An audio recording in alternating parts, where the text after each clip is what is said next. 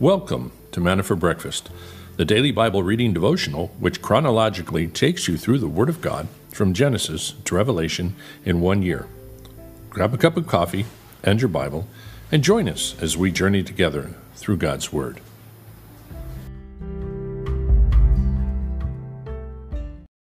And good morning, everyone. Welcome to this other beautiful, beautiful day.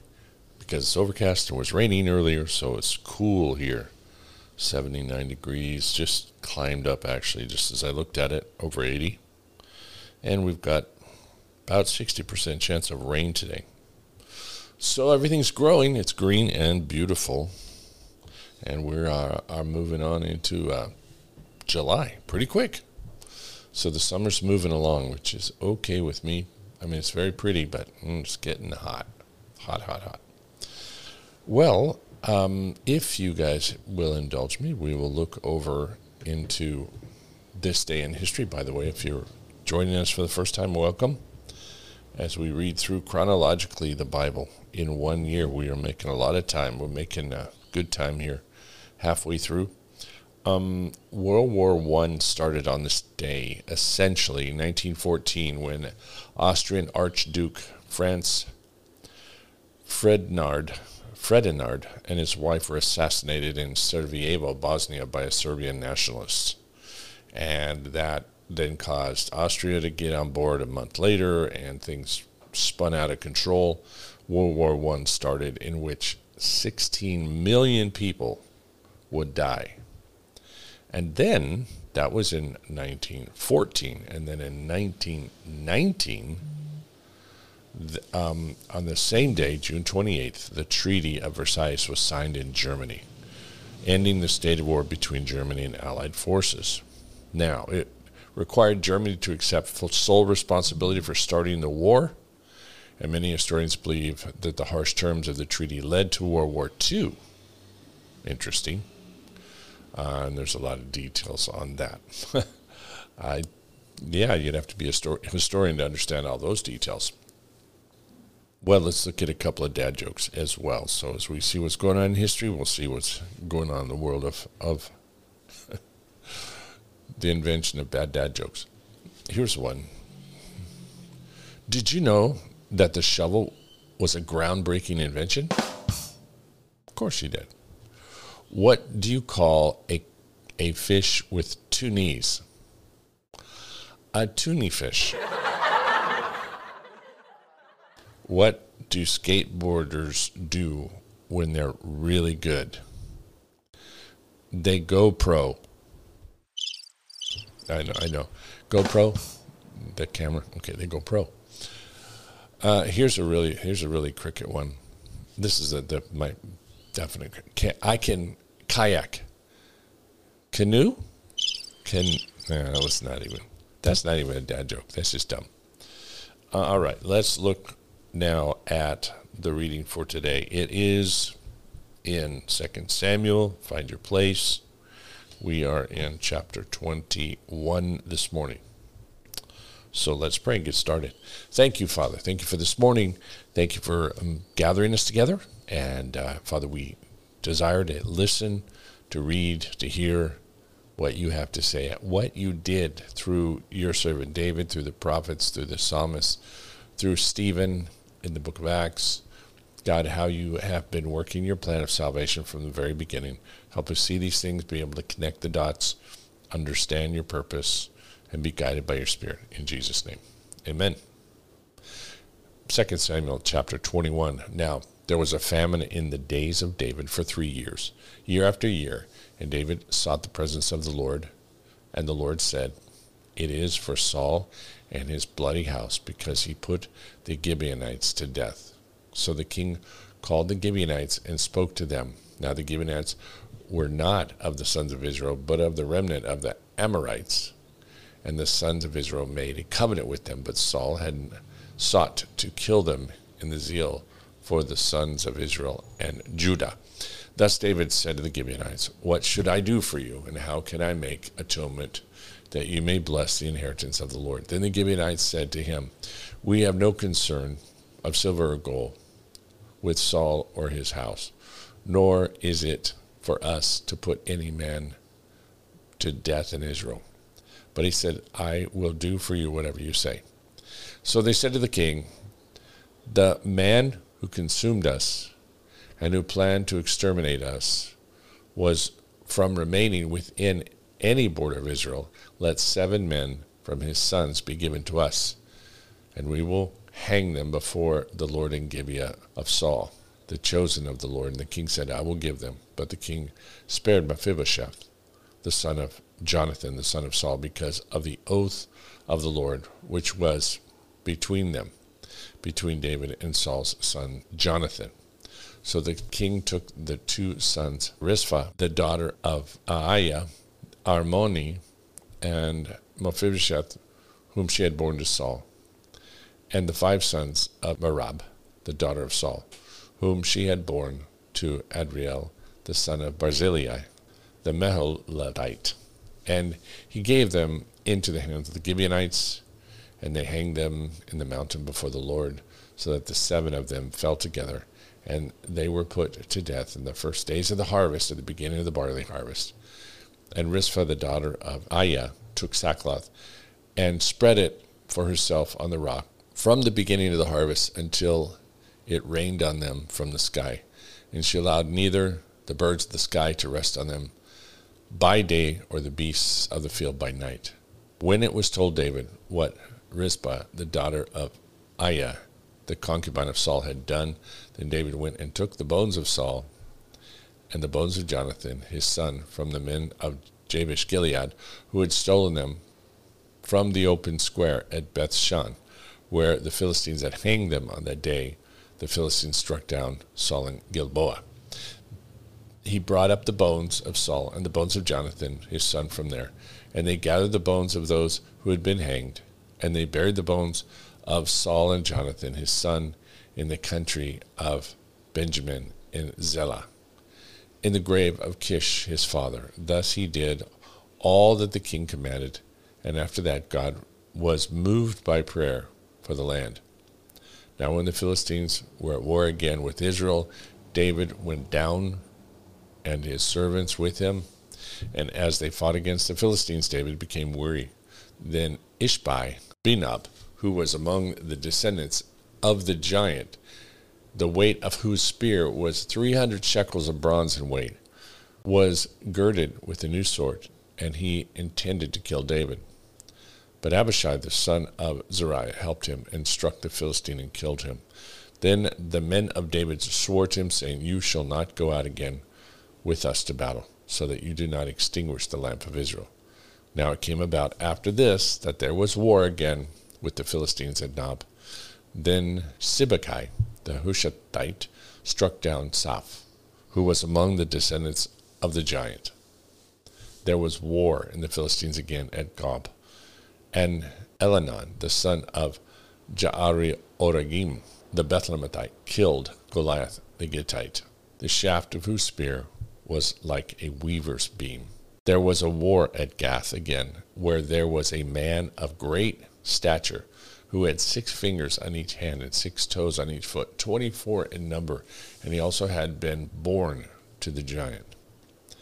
When he defied Israel, Jonathan the son of Shimei, David's brother, struck him down. These 4 were born to the giant in Gath, and they fell by the hand of David and by the hand of the servants. Well, you've got to be impressed. You have to be blown away by the fact that David's men could take on these giants. Of course, David did when he was young. This is now David older in his life, and it would seem that his men are going, David, look, you're king, and you're a little older now. Better let us take on the giants for you, because of their honoring their king. They knew that he needed to not have the light of Israel extinguished. He was groomed for a special purpose to reign as king, and he did not need to be fighting the giants at this point in his life. But having said that, David certainly was willing. And what is so profoundly interesting to me is how we see these giants continuing on throughout the Old Testament. Obviously, well after the flood and into the time of David. And the people just seemed to accept it. To us, we would think there would just be volumes and volumes written about the giants. But to them, they had always been around. It wasn't unique to them. They're like, yeah, there's giants. And what is sad is we never hear about any good giants. Why? Well, that gets back to Genesis 6 and the fallen angels having these relationships with the daughters of men. They were evil. They were the giants were not good people. And so they weren't jolly and they weren't green. They were evil. So they were coming against Israel. Obviously, they were Canaanites, and when you study into them, their history is really vile and really, really horrific, including cannibalism. So what's fascinating to me is how God strengthens his people to take on the giants. The spiritual applications, this is all over the place, is that you don't look at the size of the enemy, you look at the size of your God. And that has always been the perception, the way that you win the battles. You don't look at the size of the army, you look at the size of your God. And so this is how these men could come and take on this, how David could in the beginning when he first looked at Goliath. You come at to me with defying the God of Israel? Are you kidding? He says, I'm coming at you with the name of, in the obedience or in the name of my Lord and my God. David knew that his strength and his power was in his God. And so this is what we're to see these things and go, man, I would run away in fear. And maybe not. Maybe at that moment, when you get confronted with something giant coming against you, if you know the God that you serve, he may well empower you to take it on. And I'm very blessed to see the people that are taking on the political stuff that's going on, or the attacks, the pastors that weighed the Romans 13 issue with the COVID and the police and all of the governing authorities coming against them, saying you must close your church, you must not have worship services. And when they knew that it wasn't a health issue anymore, said, no, I'm making a stand here. And how God used so many of them and blessed them, including John MacArthur, but Jack Hibbs and all these other guys. Amazing to see that. Now we see people up in Ukraine and pastors there, pastors in war-torn areas, saying, I'm going to go out and make a stand. Yeah, Victor Marx, going out in the middle of the war-torn countries and going in to receive people. These are men and women that look and believe that God is bigger than their giant in front of them. And we can take that to heart and learn a lot from it. Psalm chapter 5, prayer for protection from the wicked. For the choir director, for flute accompaniment, a psalm of David, which I'd love to hear these things by the melodies that they made for these songs back in their time. Give heed to my words, O Lord, consider my groanings. Heed the sound of my cry for help, my King and my God. For to you I pray.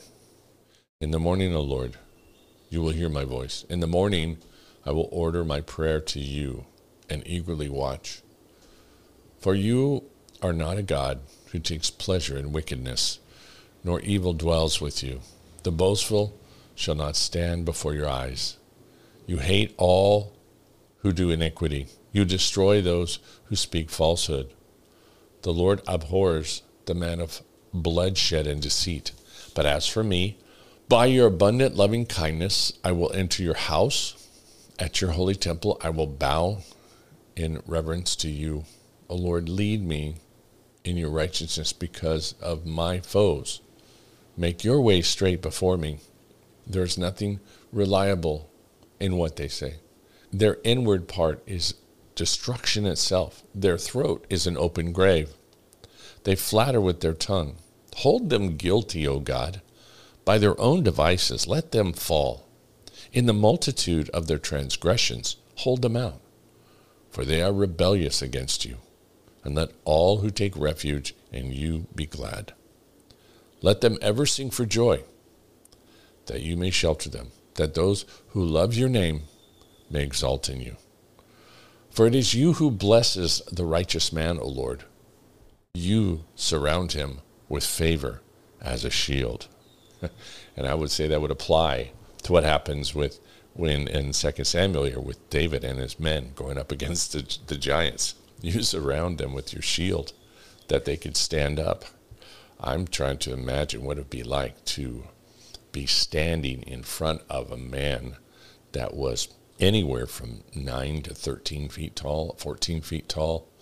In David's day, they were kind of small giants. They were actually much bigger, so we're told, around the time of the flood. But anyway, imagine a guy that's close to twice your height, or is twice your height, easy twice your height, and looking up at that and saying, and also broad. These guys were big. They weren't skinny. They were big. And the weaver's beam was just massive. It'd be like, I don't know what it'd be like holding today, a 4x4. It would be amazing what these guys were wielding. Unless you had trust in your God, you would die. You would faint of fear. But yet they were able to just come and take them on. And of course, you know, the old adage is the bigger they are, the easier they are to hit. So that was kind of their adage. Well, I can't miss. They're that big. Anyway, Acts chapter 7 now. The high priest said, "Are these things so?" And he said, "Hear me, brethren." Of course, we're talking about Stephen now. This is Stephen's big testimony to the Jewish nations. And this is the great chapter of the martyrdom of Stephen. So it continues on. "Hear me, brethren and fathers.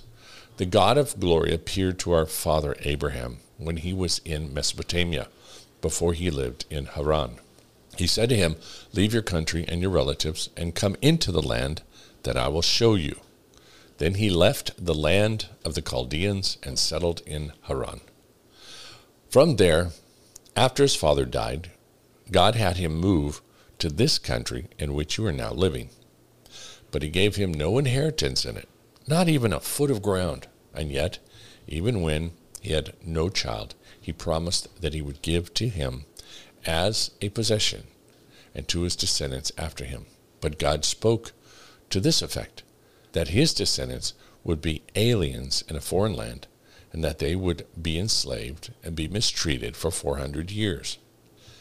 And whatever nation to which they will be in bondage, I myself will judge, God said, and after that they will come out and serve me in this place. And he gave him the covenant of circumcision. And so Abraham became the father of Isaac and circumcised him on the 8th day. And Isaac became the father of Jacob, and Jacob of the 12 patriarchs. The patriarchs became jealous of Joseph and sold him into Egypt, yet God was with him and rescued him from all his afflictions and granted him favor and wisdom in the sight of Pharaoh, the king of Egypt. And he made him governor over Egypt and all his household. Now a famine came over all Egypt and Canaan, and great affliction with it, and our fathers could find no food. But when Jacob heard that there was grain in Egypt, he sent our fathers there the first time. On the second visit, Joseph made himself known to his brothers, and Joseph's family was disclosed to Pharaoh. Then Joseph sent word and invited Jacob, his father, and his relatives to come to him, 75 persons in all. And Jacob went down to Egypt, and there he and our fathers died.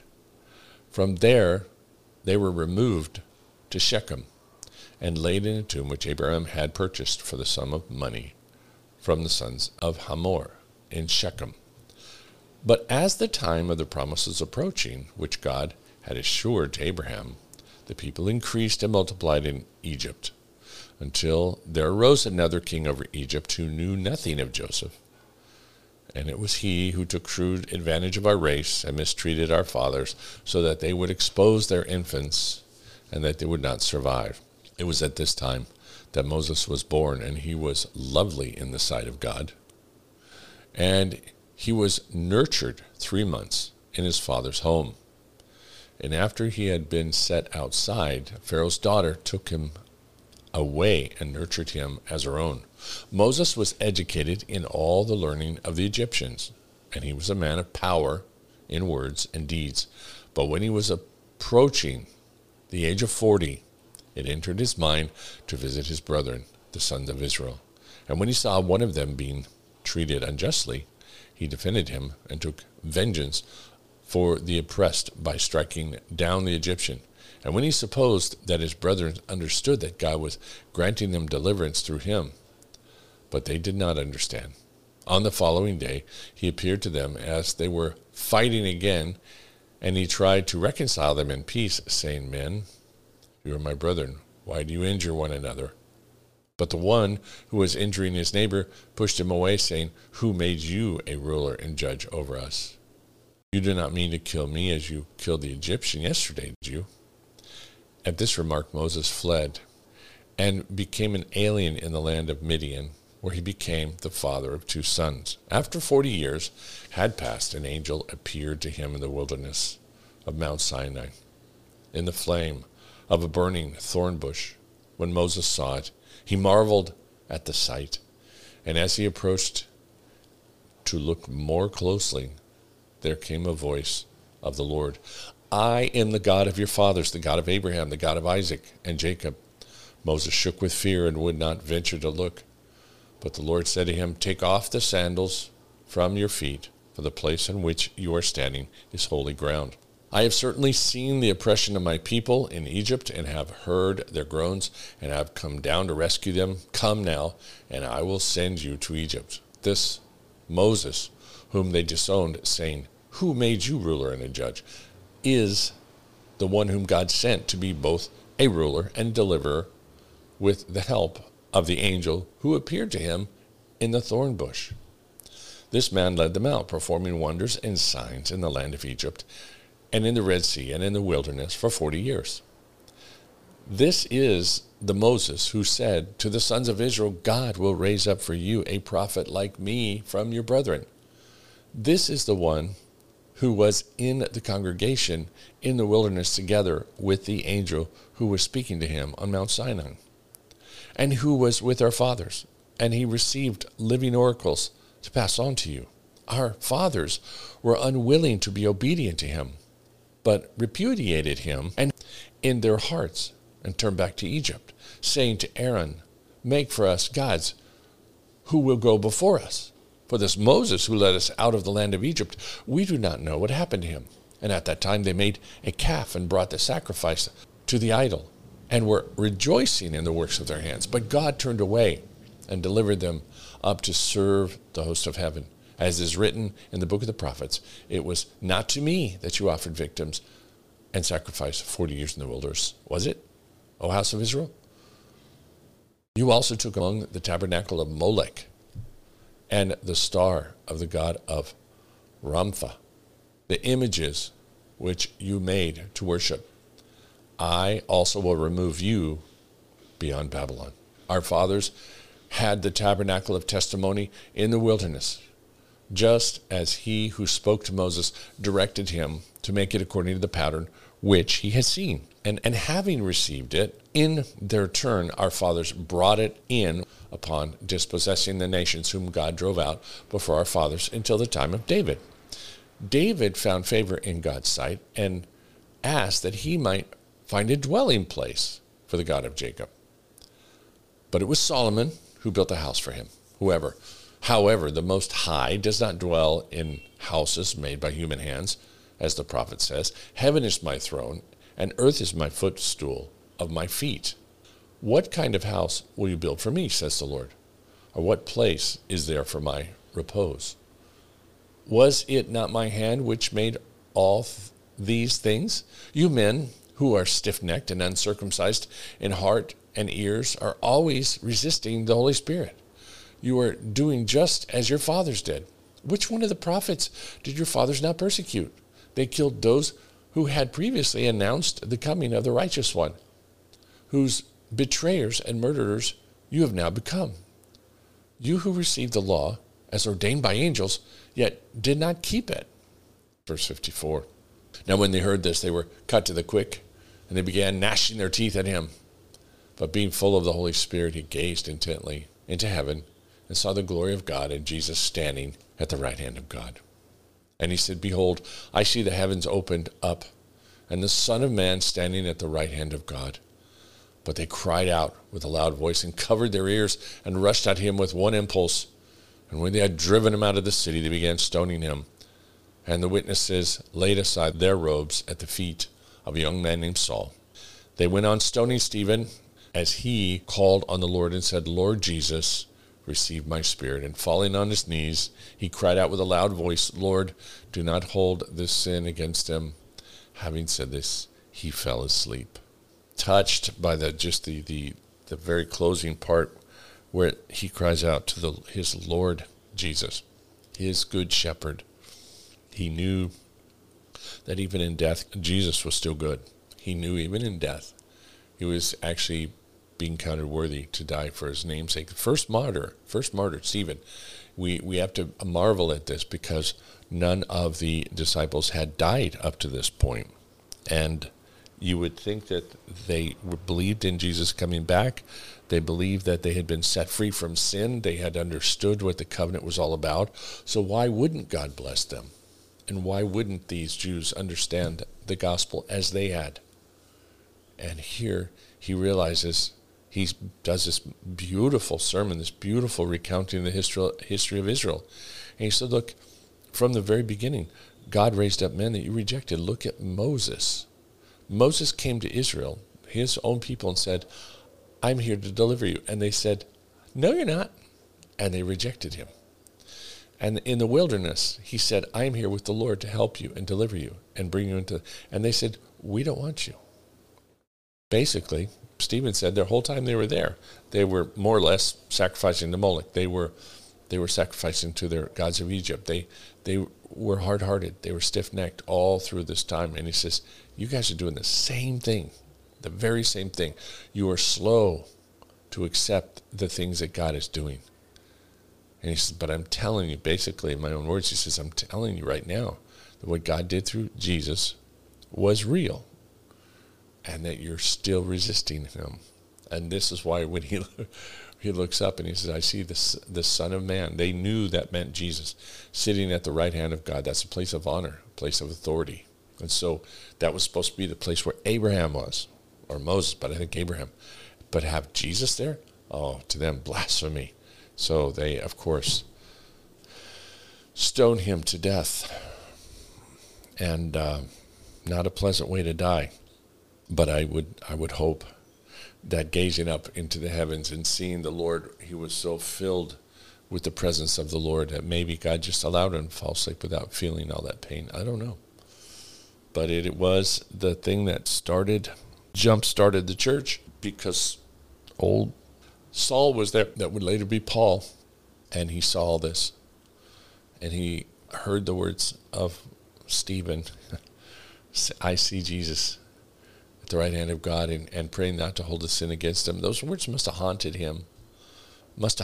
Seeing this man recount perfectly the history of Israel. And this is what was so amazing, and should be amazing, and should affect people today, when someone can rightly divide the word and explain to you exactly what it says. You may not accept it the first time around, but it sticks with you, because truth will set you free. And when someone proclaims the truth so plainly to you, even though you at first don't want to receive it or hear it, it stays with you. It certainly did with me, and I imagine it did with you. Most of the time you hear someone speak the truth, and it's so plain that you go, oh, yeah. How many of us were like the Jews? We heard it, and we heard God was the Lord and Savior, but we rejected it, and we hardened our heart towards it. No, I don't want you reigning over my life. I want my own control. I want my own religion. I want my own system. But we can't get around the truth, especially when it's presented so plainly in the Bible, so clearly in the Word, and it has a transformative effect. And I'm so thankful for that. And that is the power of the Word of God, and that's why we continue to read it chapter by chapter. We continue to teach it chapter by chapter, verse by verse, every week. Charles Spurgeon now, one look from the Lord. And the angel looked upon him and said, Go in this thy might, and thou shalt save Israel from the hand of the Midianites. Have not I sent thee? Judges 6:14. What a look was that which the Lord gave Gideon. He looked at him out of his discouragement into a holy bravery. If our look to the Lord saves us, what will not his look at us do? Look on me this day, and nerve me for its duties and conflicts. What a word was this which Jehovah spoke to Gideon. Go. He must not hesitate. He might have answered, What? Go in all this weakness? But the Lord put that word out of court by saying, Go in this thy might. The Lord had looked might into him, and he had now nothing to do but to use it and save Israel by smiting the Midianites. It may be that the Lord has more to do by me than I ever dreamed of. If he has looked upon me, he has made me strong. Let me by faith exercise the power with which he has entrusted me. He never bids me idle away my time in this thy might. Far from it. I must go because he strengthens me. What a question is that which the Lord puts to me, even as he put it to Gideon. Have not I sent thee? Yes, Lord, thou hast sent me. I will go in thy strength. At thy command I go. And going, I am assured that thou wilt conquer by me. How's that for an encouraging word and to take on your giants?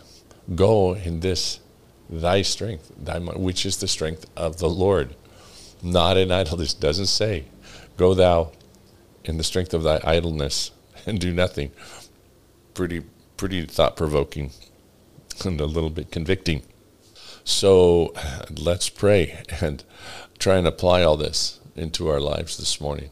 Father, thank you for giving us these words and showing us that all things are possible in you, and for using the weak things of this world to confound the wise.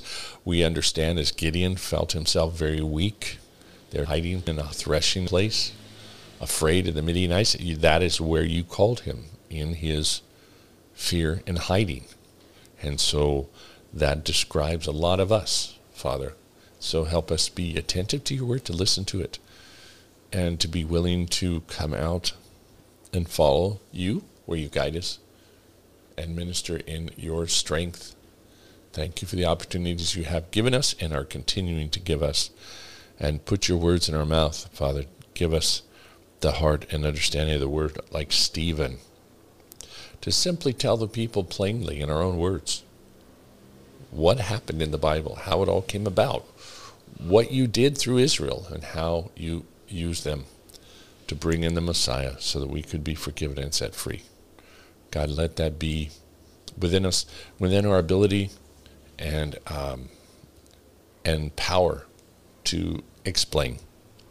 We do pray that you continue to use us all, everyone that's listening, God, to be able to explain that to someone that they care about, somebody that asks, that needs to hear it, so that we may see your church grow, and we can see things starting to happen.